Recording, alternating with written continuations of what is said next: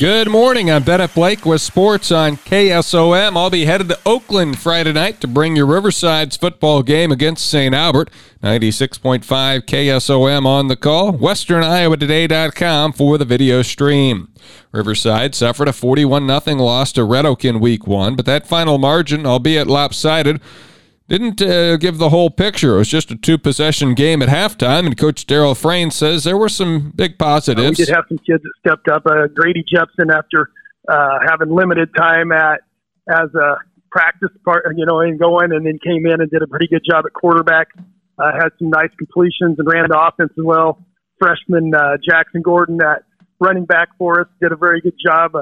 First time, getting used to game speed might have been a little challenging, but as the game went on, he got better. And then one of our linemen that stood out was John Alf. I mean, all those three had good games. We just got to get a few more around them to step up so we have a chance to win some games down the road.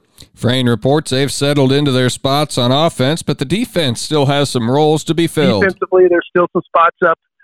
We're trying to find 11 guys that, want to run to the ball and make tackles and fly around. We can live with mistakes right now. We just got to get more aggressive on defense. St. Albert started the season with a 21-17 loss to Trainer. Speedster Brendan Monahan leads the way for the Falcons. They were turnabout everybody. If you watch on tape, they definitely were probably, in my opinion, the better team between them and Trainer. But, things just didn't work out, and they came up with the loss. But Monahan, one of the state fastest runners, is playing tailback for them, and they just go straight power eye and have the fullback come and just blast you through. So, we'll have to control the line of scrimmage maybe a little bit and hopefully have a chance to contain him, because if he gets out, there's nobody on our team that can catch him. Coach Frayne points out Wyatt Bell and John Alf had good games on the defensive line a week ago, and Aiden Solias was a plus in the secondary. A young Griswold football team travels to Bedford this week. The Tigers are 0-1 after a 61-22 loss to Exira EHK on Friday. They had just two upperclassmen in uniform for that game and then lost a pair of their top sophomores to injury early in the contest. There were some good and negative things. Obviously, the score was pretty tough. We got down real early, had a couple turnovers that cost us and gave them some early momentum. So just tidying those things up, making sure they're more prepared for the start of the game. I was very impressed with our passing game throughout most of the night. We really got some good things going through the air, and I thought the pass blocking was pretty exceptional. Now Coach Chase Wallace and crew are preparing for a high-scoring Bedford team that won 76-6 last week against Lamoni. They got a lot of talent across the board. They really put up a lot of points on Lamoni on Friday, so we got to be ready for them. They got guys, their quarterback, running backs, receivers. They all can score, so we got to make sure we're set up in the defense that we want and ready for anything they throw at us. They're physical up front, both sides of the ball, so nothing's going to come easy. So we got to make sure that we are firing off the ball a little better up front and really driving our feet, and got to be prepared for that physicality that they're going to bring. Last week, Bedford ran for 251 yards using 10 different ball carriers. The 1-0 Cam football team will oppose 0-1 Woodbine this week. The Cougars won their season opener 26-25 against Fremont Mills, holding off a fourth-quarter rally by the Knights.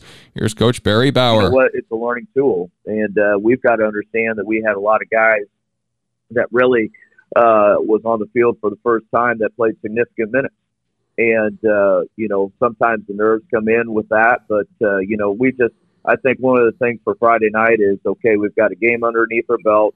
We can play a little bit more relaxed here, just a little bit, regarding, hey, okay, first game's out of the way. Now let's go play our assignments and let's go have some fun and play football and see what we can do. Chase Speaker completed 16 of 21 passes in his debut at quarterback a week ago. Sam Foreman and Jack Foldman were the top targets, with Foreman 2 TD catches on his 6 grabs for 80 yards, and Foldman had 7 receptions for 84 yards, along with returning a kickoff for a score. Coach Bauer says this team wants to pick up right where they left off a year ago. Well, this is going to be more of a well-balanced approach, and especially when you got 2 guys on the edge and the interior in our passing game with Jack Foreman and Sam Foreman. I mean, you got to cover those guys on the edge that are pretty athletic.